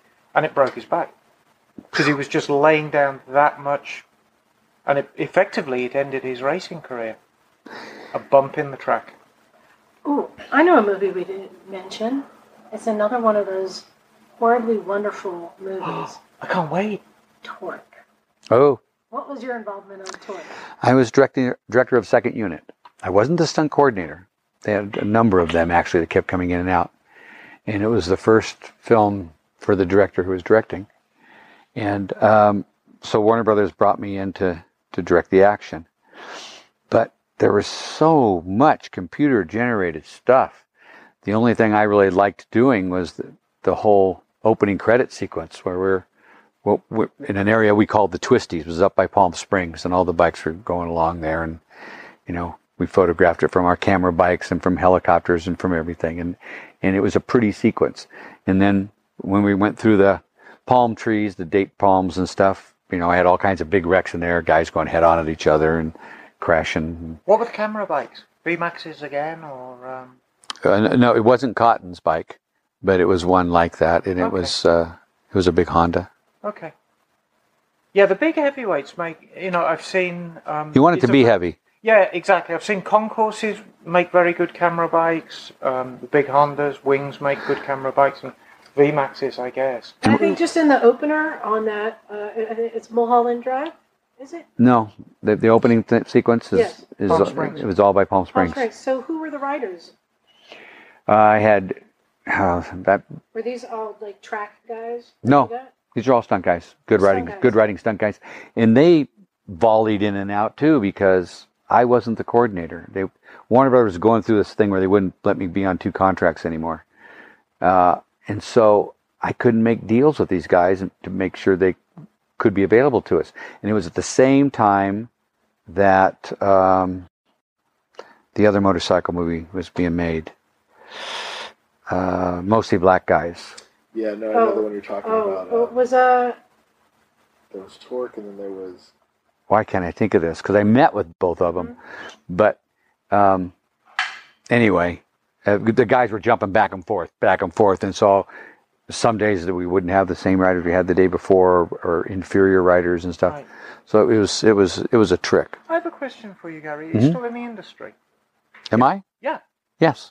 So if I, as a Hollywood director, said, Gary, I need you to coordinate some stunts for me, you'd be on it. You bet. I only wouldn't have been there the last 2 months because I'm going through moving hell. You're going through your moving. Yeah. But you are still active. Yeah. In the business. Yeah. Anything coming up?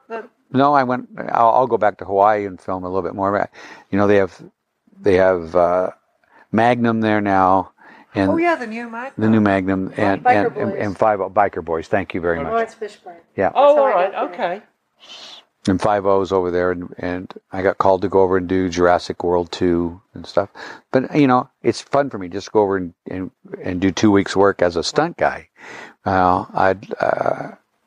Because, we're primarily a motorcycling podcast, but you're kind of a go-to guy for trucks and all kinds of stuff.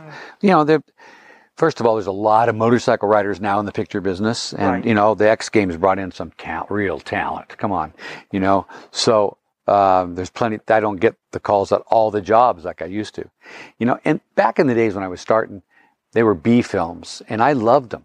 There's a movie called Small Town in Texas, and I was riding a KX 250 Kawasaki. Right. And one of the things I had to do was get on the railroad tracks between the rails and go head on at a big train. And at some point, I can only get out when I get to where it's a crossing. You don't just turn out of railing. Right. So as I made my turn out, my rear fender was 2 inches from the front of the train. It just ticked it. And it made Susan George so sick watching it that she left for the day. She says, I'm not filming anymore. But you know, and those kind of things were my scariest. That was scary for me. In Viva Knievel, we talked about the 2 wrecks. The most scary one was coming down a mountain in Malibu Canyon, and a truck come out of a tunnel, and I have to jump out into the air and hope the hell that the truck's going to be there when I land. And it was. It was. But if I'd have been early, I'd have been snuffed. If I'd have been late, I might have lived, but I'd have been hurt. But you know, B-movies, and we were talking about this a couple of weeks ago on the podcast, B-movies are great, and a lot of movies that we know and love now, when they were made, were B-movies. Oh, yeah. And the ones I'm thinking of right now, Duel, B-movie. Yeah. I hate to say it, Easy Rider, really, that was not a blockbuster when it was made. Oh, not at all. It achieved blockbuster status Right. as a cult movie. B-movies are great. Well, they were for me.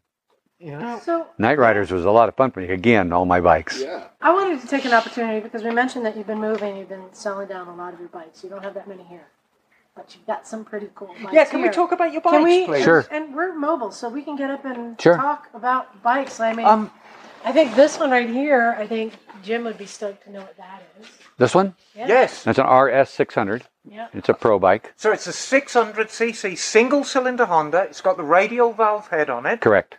Because he's got that Ascot build he's doing. I think this could be a good model for it. You blew my mind about 2 hours ago when we first met, Gary, and I was talking about these cute little British bikes that we made that didn't really handle very well. And I was saying that this place is a mecca to Trackmaster frames. Now, for those who don't know, anything that goes round a racetrack with an English engine needs a Trackmaster frame. You bet. Who owns Trackmaster right now? I do. Wow. Just wow. So Trackmaster has had a long history. You've got a BSA Gold Star up there, and I've never seen a rigid rear end Trackmaster before. That's a Sonic Weld frame. Right. The same man Right. started Sonic Weld and started Trackmaster. Okay. And when he died, I inherited it all because he was ill for a while and I was loaning him money and stuff. And so he just gave me everything.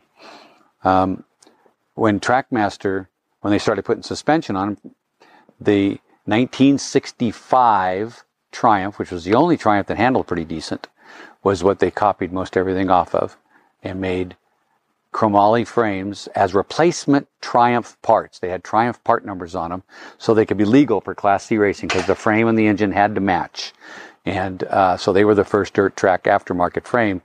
And then the AMA changed all the rules. And Right. If you're used to being brought up on a diet of Japanese frames or OEM English frames, the first time you see a Trackmaster frame, you wonder how something so fragile looking can be so strong. They really are a work of art, and the proportion is Right. just perfect. that's true. It's absolutely perfect. You've got this wonderful twin-cylinder Triumph engine, and I'm very much in agreement with you. Triumph make wonderful engines and lousy transmissions. Oh, yes. And, it's just something we put up with. You have BSA in your country, and Yes, they make the best transmissions. Exactly. There's no better way of framing, if you'll excuse the pun, this pretty Triumph engine than a Trackmaster frame.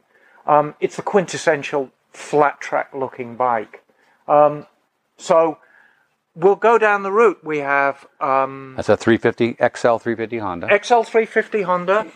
Looks like a 750 Yamaha. Yeah, but that's the real 750. It's the real They only 750 made 30 of those engines. Very, very rare. And that one has an extra clutch plate. I mean, they made it a little bit wider so they could have an extra clutch plate on this side. But that was done afterwards by Shell Hewitt. What is happening there? Is that a shifter It is? on top of a brake? So this is all right side? Yes. So this is a racer. Circle Okay. track bike. Okay. It's a circle track bike, so it's going to spend a lot of its time going sideways, leaned over. Correct. Very good. And going down the line. Same on this one back here. Same thing. All the circle Yeah, ones. yeah. Good old Can-Am Bombardier. Yes. Tough bike. They're a great bike, and that one's really fast, and it's set up for motard. Okay, yeah, look, it's got a small front wheel on it. Yep. Interesting tyres. Dirt track tires. Dirt track tyres. Because in motard, you're half on dirt and half on pavement. Right. Mm-hmm. Now, am I right in assuming... I think motard really got its start in Carlsbad? Yes, that was the first Super TT, they called them. Okay, and that was back in the early 80s, I think, wasn't Yeah, it? 450 Honda Right. two-stroke was a big deal to have then. Very good. Going down the line, we have another 650 Yamaha. That's a 650 with a 750 kit on it. That's not, that's again- that's what most everybody else has. They don't have that engine. We are here in Auburn at Fast Fridays. You've got a Speedway bike up there. Could you tell us a little bit about that? That particular one belongs to Jason Crump, 3-time world champion, lives in Australia. And I keep the bike here. I love that front suspension. Isn't that crazy? Yeah. I mean, it's those like the inner tubes? old days, but they're rubber bands, yes. They're rubber bands. Yes. And what's next to it? Okay, well, it's a 2-valve Jawa motor in it, like out of a speedway bike. Okay. That we thought we'd have a little more reliability. Very nostalgic looking bike. Yes, it's like an old 1918 board tracker. And Okay. let's cover these nice astronaut helmets. Oh, yes. Aren't those amazing? That if I would have fallen off on any of those, I'd be dead. Those are just my jump ones that match Are those these leathers. bells? No, What the are that's a bell. Yeah. And the first one, I mean, no, the first one's Guess not a how heavy bell. This is. Oh, yeah, this is the weight of my first helmet. Yeah. And those two are Premier. Nice. And so, again, we're moving down the line. Captain America bike. Yes, This that's is a big deal. Mike. This is a big, This is a big deal. this is a big deal. I keep thinking that somebody from Google or Apple or something is going to have this in their house and put a glass bar over it or something, because this is the bike that I rode as Captain America in '79. We did 2 different movies of Captain America, and this one I rode all through Folsom Prison and jumped it off the top of the prison. And I don't know whether you noticed Michael's tattoo on his I did notice that. I was warned that was coming. And I like the story about filming it about the double gates. Oh, very good. I'm inside the first gate there. They won't open both sets of gates at the same time, They'll all run out. ever. No matter what vehicle's No matter there. who you are, no Right. matter... They open the first gate, go in that far, they close that gate, then they open the second gate. Well, I'm supposed to be on this rocket thing, and so I come bursting out of the back of a van that's all full of all kinds of smoke, and I come racing as fast as I can to get through the first gate, and then I have to skid to a stop before I hit the second gate, and then I have to try and get as fast as I can going in that short distance after they open that gate. But yeah, that was a fun day. And what's underneath all those clothes? A TT 500, the clothes? Well, A TT 500 Yamaha. Okay, that's a good high torque engine. It wasn't that day. Did you design this bike? I oversaw the building of it so they wouldn't get carried away. It was designed by Universal Studios, and I don't even know Marvel. I don't know what the deal was. Marvel had something to do, but not as much as they do now. Okay. Whose idea was it to put the shield on the front that doubles as a windshield? I don't know, but that was great. Mine's bolted on this Right. bike, but on any bike that here I would dismount from, we stick our arm in it and it pops off, and we go fight the bad guys. Right. So, okay. Oh, this is you in the spandex. Yeah. You don't think I was a popular boy in the red, white, and blue spandex? So we can ask the Burt Ward question. What were you wearing underneath the spandex? A smile. The truth. Reb Brown's much more muscular than I, but I was wearing a full wetsuit underneath there. I was dying. Yeah, I can Whoa. imagine. And we're going to go down the line. Now, this is where my heart is. The Not BSA least Gold Star. Because my hometown is actually in the name. I'm from Birmingham? I am from Birmingham. I'm a true Brummie. So what we have is a BSA Gold Star. And for those who don't understand what a BSA Gold Star is, in the very early 60s, BSA came up with this thing, which was a very, very over-square single-cylinder engine. It made massive amounts of power for the time. bit like sitting behind a jackhammer. Immensely powerful, very noisy, a lot of clatter, a lot of forward motion. Wonderful transmission. Wonderful transmission. Absolutely wonderful transmission. And again, in this gorgeous nickel-plated Trackmaster frame. It's an absolute work of art. I'm absolutely captivated by it. If I could marry a bike, it would be that bike. Well, mine winds up pretty high, actually, because mine has a one-piece Nourish crank in it. Mine has dual plugs in it. Right. So you've got all the good stuff. Yeah.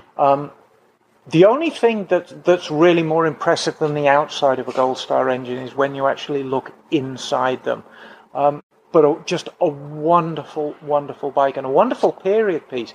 And this is the rigid frame. Yeah, well, it is. It's Sonic Weld. It's a Sonic Weld frame. Yeah.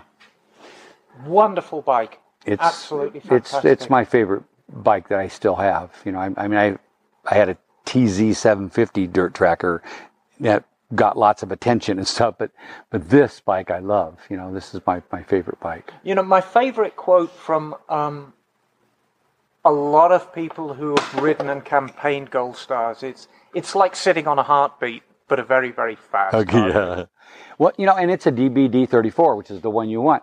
However, the real deal. Oh, yes. I to this day don't understand what the hell BSA was thinking when they quit making this and ended up making 441s and stuff that was an entirely different engine. They forgot how to make them. Well, because BSA, rightly or wrongly, bought into unit construction. And everything went to unit construction. Some was more successful than others. Anybody who's ridden an A10 realize how inferior an A65 was to an A10. Yeah, backwards. Everything went backwards in order to get that egg-shaped crankcase. But the unit construction shouldn't have changed what that's up on top. That head. I know. That head's everything. Maybe it just got so expensive to make. That makes no sense to me. Price himself out of the market. So moving down the line, we have a smaller Triumph. That looks like a 500 to me. It is a 500. Okay. T100. Triumph frame, and we can tell it's a Triumph frame because there's a lot of extraneous stuff on it. Yes. And it looks heavy. Yes, if I was going to race that one in the same class, the classic class, I would have to put it in a rigid frame. Right. But that's the stock frame. Looks like you've got an interesting ignition setup on that thing. It's an ARD mag. You've got an ARD, hence the bulge in the timing chest. Correct. And they've now narrowed them down. Oh, yeah. If you look at the one on my 750 Triumph over there, it's half that size. Okay. Twin-cylinder Honda, I'm guessing another 350? It is. Trackmaster. Again, gosh, that Trackmaster frame, they are so fragile looking. They're absolutely wonderful. If ever there was a well-proportioned bike, that's got to be it. And now we go to... Now these last three are all XL 350 Hondas. One of my favorite motors. You know, I have a lot of them. They're a wonderful motor. Honda used a lot of magnesium in the cases. Correct. That's all magnesium. They corrode like crazy. Correct again. But I'm a great fan of those motors. I mean, it's a tractor you can ride on the road. Right, and I ride them in everything. I have, this one's again, it's a motard racing one. Right, with a smaller front wheel. And that's in the Champion frame. Yes. And as we look around, we're surrounded by posters of things that you've been involved with. Everywhere I look, there are cars being crashed, cars being rolled. There are smiling faces looking back at me, sitting on Triumphs. Incredibly great BSA riders right there, and one is from your country. Yes, I thought I recognized him. Jeff Smith, multi-world champion. Yes. Right? And Dick Mann. Right. And I was lucky enough, Dick Mann's last factory Triumph, the 74, lives in Gilroy, California right now. Oh, really? Yep.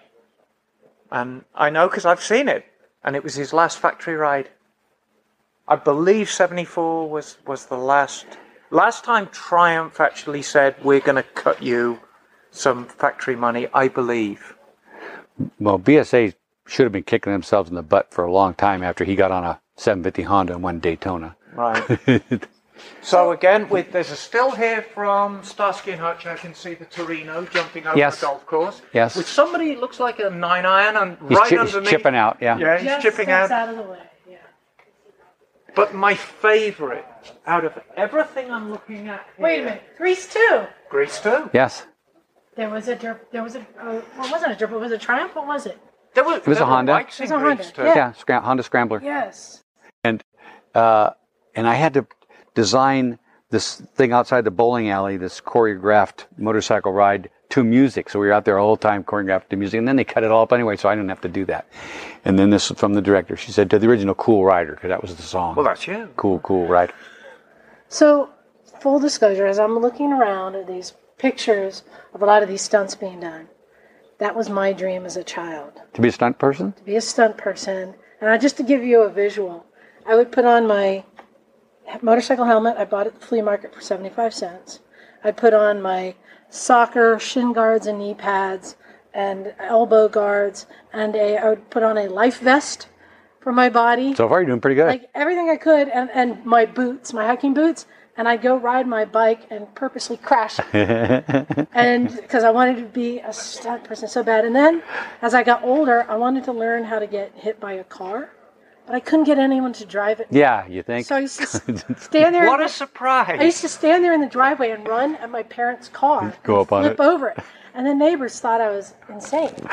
They just watched me time and time again running at the car and flying over it. That's good for the hood. But you know what broke my dream?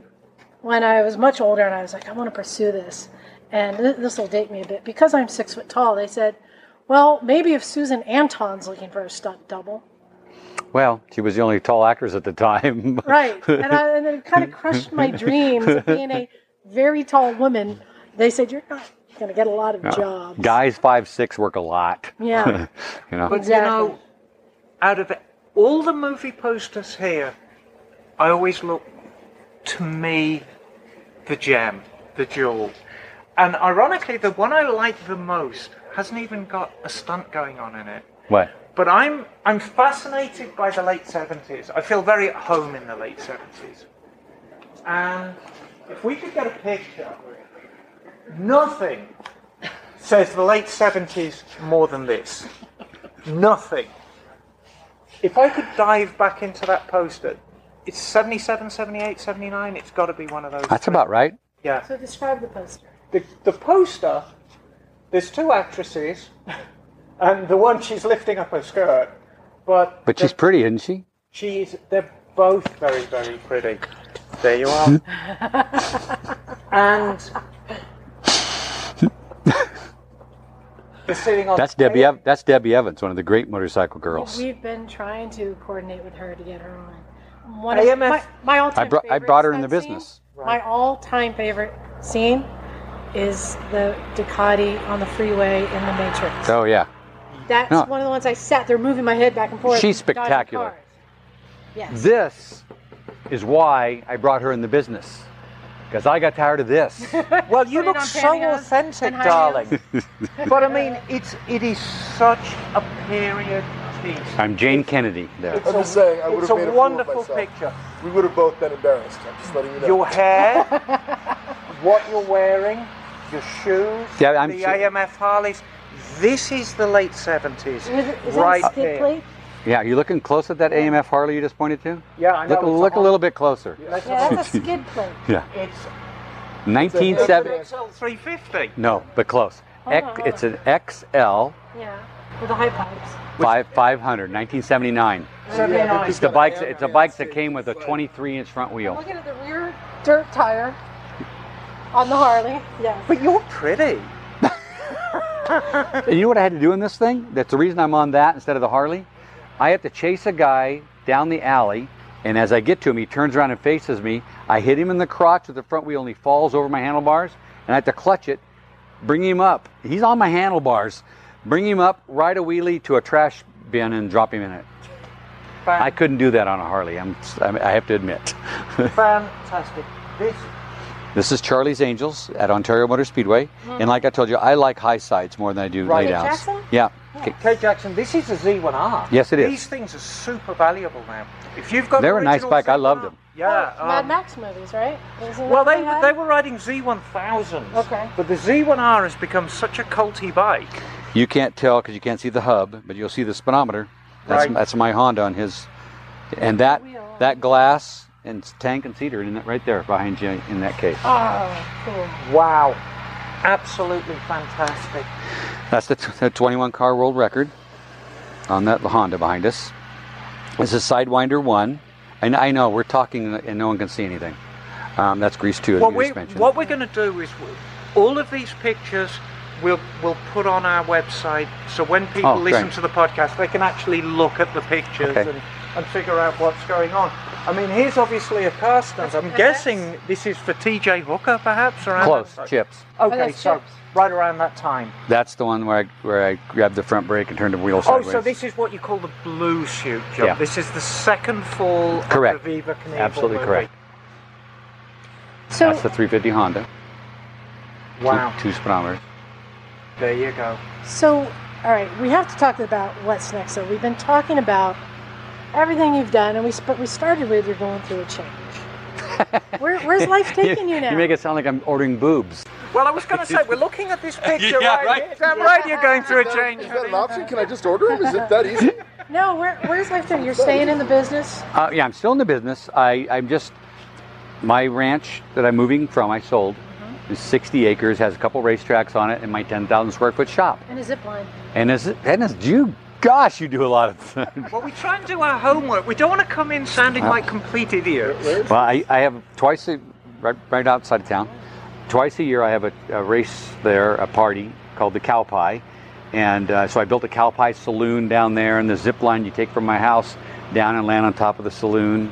And then there's barbecues and everything, and everybody comes and just eats themselves. There's 300 people at my party, and it's drunk adult racing, so certainly nothing can go wrong there. What could possibly go wrong? Well, if they were naked.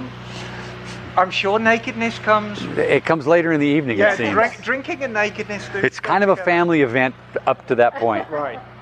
That picture, that color picture there, that's the one I'm about to break my back in. Oh, okay. And that's documented as the longest filmed car jump. Yep. Yeah, if you could get a picture of that, Michael. And that's a full-size car. Although that's a German poster, that's coming off, replicating what I had to do, come off that hill. I remember you saying, well, you just had to time it with the truck. I'm watching somebody off to the side. It's going to tell me yes or no, whether to go ahead and come out of the tunnel or to lay my bike down and hope I don't fall off the tunnel. Right. So you said you're going to be living out of your toy hauler. Are you going to buy another palace? Have another race? If I buy in this area, and this is where I grew up, so I'm back home now, it'll be a smaller setup. I just need at least this size shop to work in. And I was going to ask why Auburn, but you kind of answered the question for me early on in the interview. This is where you grew up. I grew up 7 miles down the road in a town called Loomis. And I'm sure you kind of miss the whole Hollywood thing. Not at all. Really? You're glad to be... I get ill whenever I have to drive down there to work. Wow. We just jumped the Snake River Canyon last year, and so I have to go back down there in a couple weeks for the premiere of it. And I'll when as soon as I pass Magic Mountain and I start dropping, I'm going to go. I'm back. They got me in here again. So did you ever finish the Vincent? Yeah. Oh, I have a picture of it somewhere. I bumped into it back there. The story I love. I was watching videos of you working on it. Yeah, I was confused. It came in pieces. Zillions of pieces. Pieces, and he'd never assembled one before. And he was just trying to figure it out. And they're complicated. Yes. Figure out how it goes. And then you had a buddy who came over. Al Kastner, yeah. So are you actually riding it yet? I sold it. Well, I was going to say... It wasn't that much fun to ride. Well, a Vincent is a wonderful motorcycle that is cursed with the worst clutch in the world. It's a horrible clutch. And most riders, and the reason I asked you if you ride it, most people who actually keep them to ride throw away the clutch and put something a bit more conventional in there and not tell anyone. If I was going to keep it and ride it, I would have. Yeah. And my hand-shift Indian, we did exactly that. I put a real transmission in it, so I don't have to go like a tractor. I just tap my shifter. I beat everybody off the line with my Indian. I bet you do. So I wanted to thank you for the time you've given us coming here. I know, you're sad because you've gotten rid of a lot of bikes. I don't think I could have handled all of those bikes. It would have been a 10-hour show. This is like the creme de la creme. We haven't even talked about the track bike over here. Is this a Kenny Roberts bike? That was my road racer and at least the glass is on it, the aluminum tank and the seat. It's a brand new frame I just put in there, brand new refreshed motor. I'm making a street tracker out of both of those. Beautiful. There's so many things here. There is so much to see, but I wanted to thank you because you've been such a gracious guest. And hopefully everyone now learns. Oh, we're going to put you on the map. Oh. Well, No, more he's so already than- been on the map, but now just even more people are going to have an appreciation for what you've done. But I want to ask you a question that we ask all of our guests, which is really hard because you've had so many bikes and you've obviously bought everything you've ever wanted. Phrase it carefully. I'm guessing that maybe there's a bike you've never had that you've always wanted that you would pay the ultimate price. So the question is, do you have an up-the-butt bike? That's interesting way of... I know. And I apologize in advance, but everyone gets asked the same question. And Well, we only actually, got you in named trouble it. once for asking. Oh, really? Yeah, and actually it was an actor who Of course it likes was. Nortons. A lot. That Really? guy. Well, I believe it. So, I believe it. I'll tell you a story in a while. but I'm sure Yeah, there's a when bike we're that off maybe mic, you can tell us. always thought about, lusted after, dreamed about. Well, you named it earlier. There's one bike that I respect a lot, and I Yes. think it's pretty special. And I've had just about everything, but I've never had a Britain. Yeah. That's The number one. And they're The number one? Yes. a spectacularly designed motor. And I think the Britain comes up so many times on our guests up the butt list. I think it's the most popular bike, and it's not just the bike. It's not just the fact that it is so spectacularly designed. It was so far advanced. It's such a great story. Oh yeah, I agree with. I absolutely agree on all that. I mean, on Torque, I rode a bike that had a helicopter engine in it. You know, I mean, I've ridden weird stuff and great stuff. And the Britain's special. You know, and it's funny, like you, over the years, I've ridden just about everything. I've had singles, fours, sixes, triples, and I find myself, I keep going back to V-twins now. And I like RC51. V-twins. Yeah. You talk about you sitting on that heartbeat again. Yeah. And there it is, RC51. I think that's the best bike Honda's ever built. You want to go quick? You'd better get yourself on an RC51. And yet it's so comfortable. Right. Quick. It's not jerky quick. It's like a sewing machine. It never quits. Well, you know, the Suzuki TL1000, that's quick. Oh, yeah. But that's not They could have sewing machine. diesel I agree. chassis underneath it. I'm going to beat you up quick. And I might kill you. Yeah, might. The RC51, it really is Honda's crowning achievement, in my humble opinion. And there's many bikes that people lust after, and then you ride it, and you're like, ugh. Maybe like a Vincent, right? Right. But I have a feeling that the Britain is one that you would never be disappointed. So my current up-the-butt bike has been for many years is the Harley VR1000, which I don't know if I'd want to ride because I don't want to crush that dream. But I'm guessing you've ridden one. Yeah, they're a nice bike. Right. They're not that bike. Yeah, okay, Right. yeah, exactly. But you know, the thing is, it's not always about the numbers, though, because we, as bikers, we have a very different relationship with our machines. And if you crunch the numbers and distill the numbers down, you can have something, oh yeah, it makes 160 horsepower, it's got 100 foot-pounds of torque, it handles like this. Right. But how do you actually feel when you whack those throttle bodies open? What does it do to you? And I know what an RC51 does to you. Full disclosure, we are all motosexuals. Oh, like that. I've been known to behave extremely badly with motorcycles. I like that. And we openly admit it. It's a 12-step program. Gary Davies, how do you want to... I hate to say remembered because that's... What's going to be such your on your epitaph? You know, Yeah, I mean, Daredevil, no, I don't stunt know. guy, racer. There's so much. Some of the things I hate is when the news comes on and says, stuntman arrested for climbing the building or whatever. Not a stuntman. Right. Daredevil. Yeah. Different thing. So, And so I was a daredevil. right, I lived a couple of years as a daredevil, okay, then decided I didn't like that carny world. right. I didn't give a damn that it was me taking the bows and all. There's my Vinny. Oh, the Vincent. You know, and I got sucked into the movie business. Yeah. Now in the movie business, I'm behind the scenes. I don't say anything, right? If I'm doubling you and you're my leading actress and you say you did it all, you did it all. No one has to know anything, right? And I enjoy all that, and I enjoy what I accomplished on motorcycles and stuff, and in the business. And as it turns out, I have an award over there. It's the Hall of Fame for the California Film Foundation Hall of Fame, and I'm going to do in December. I'll get my AMA one. And congratulations on the AMA. Well, thank you. And those are the only two things I ever gave a damn about in the business. So there you are. Unless that's as good an answer. If I get the as any. Father Hall of Fame thing, then that'll really top it. Is that your proudest accomplishment then? Yes. Your daughter? Yes. Very good. Good for you.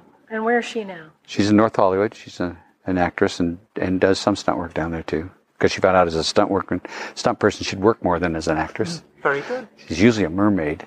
Good. I'd like to cover the 3 bikes I know we didn't cover. Kenny Roberts colors, Trackmaster frame, Yamaha 650 engine. Yep. Just being finished as a cafe racer street tracker. Very good. Handsome bike. This one is finished. Street bike. Honda 754. Yep. Made to look like a dirt tracker. And again, very, very handsome. Looks like a Trackmaster frame, but it's a stock frame. Stock frame. You've got kind of Trackmaster style bodywork on it. Very handsome red, white, and blue like colours. A 71? What is this? It's a 76 engine, but that's like a Honda dirt tracker. Mm-hmm. And so it's made to replicate that. Very good. This one? Water. Yeah, it's a 79, a 500 Honda, but that's the one and only frame like that. That is the first single shock 4-stroke Honda had. That was designed by Gil Valancourt at Works Performance Shocks, that frame, and was built by Jeff at C&J Frames just for me. That's the only one that exists. It was all set up as a motocrosser. I rode Carlsbad and stuff on it. And then now it's set up for the street.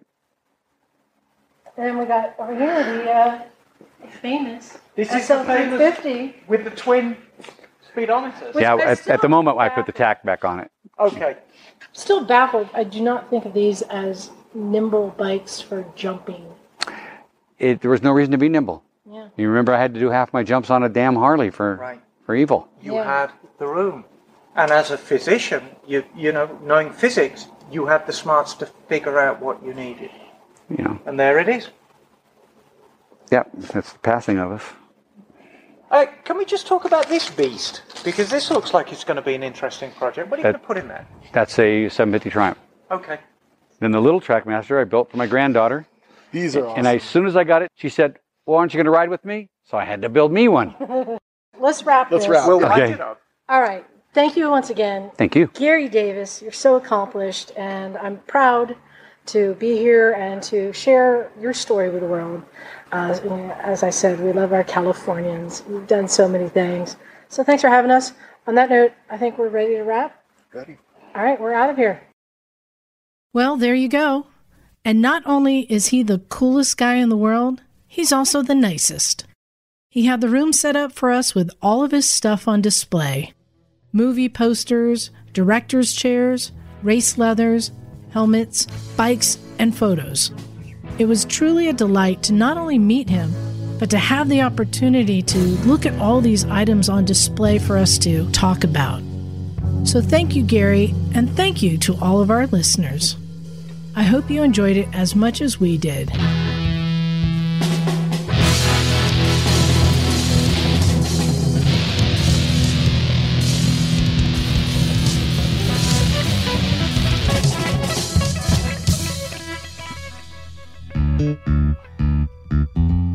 Thanks for listening to another episode of Pod Tease, a production of the Mediacasters.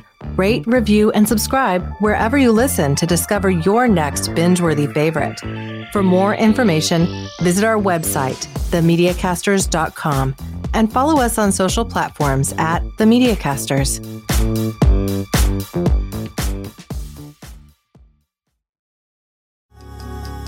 This show is brought to you by Podetize, podcast hosting and done-for-you production services that get you heard by more of your ideal listeners. Visit podetize.com to book a free strategy call. That's PODETIZE.com.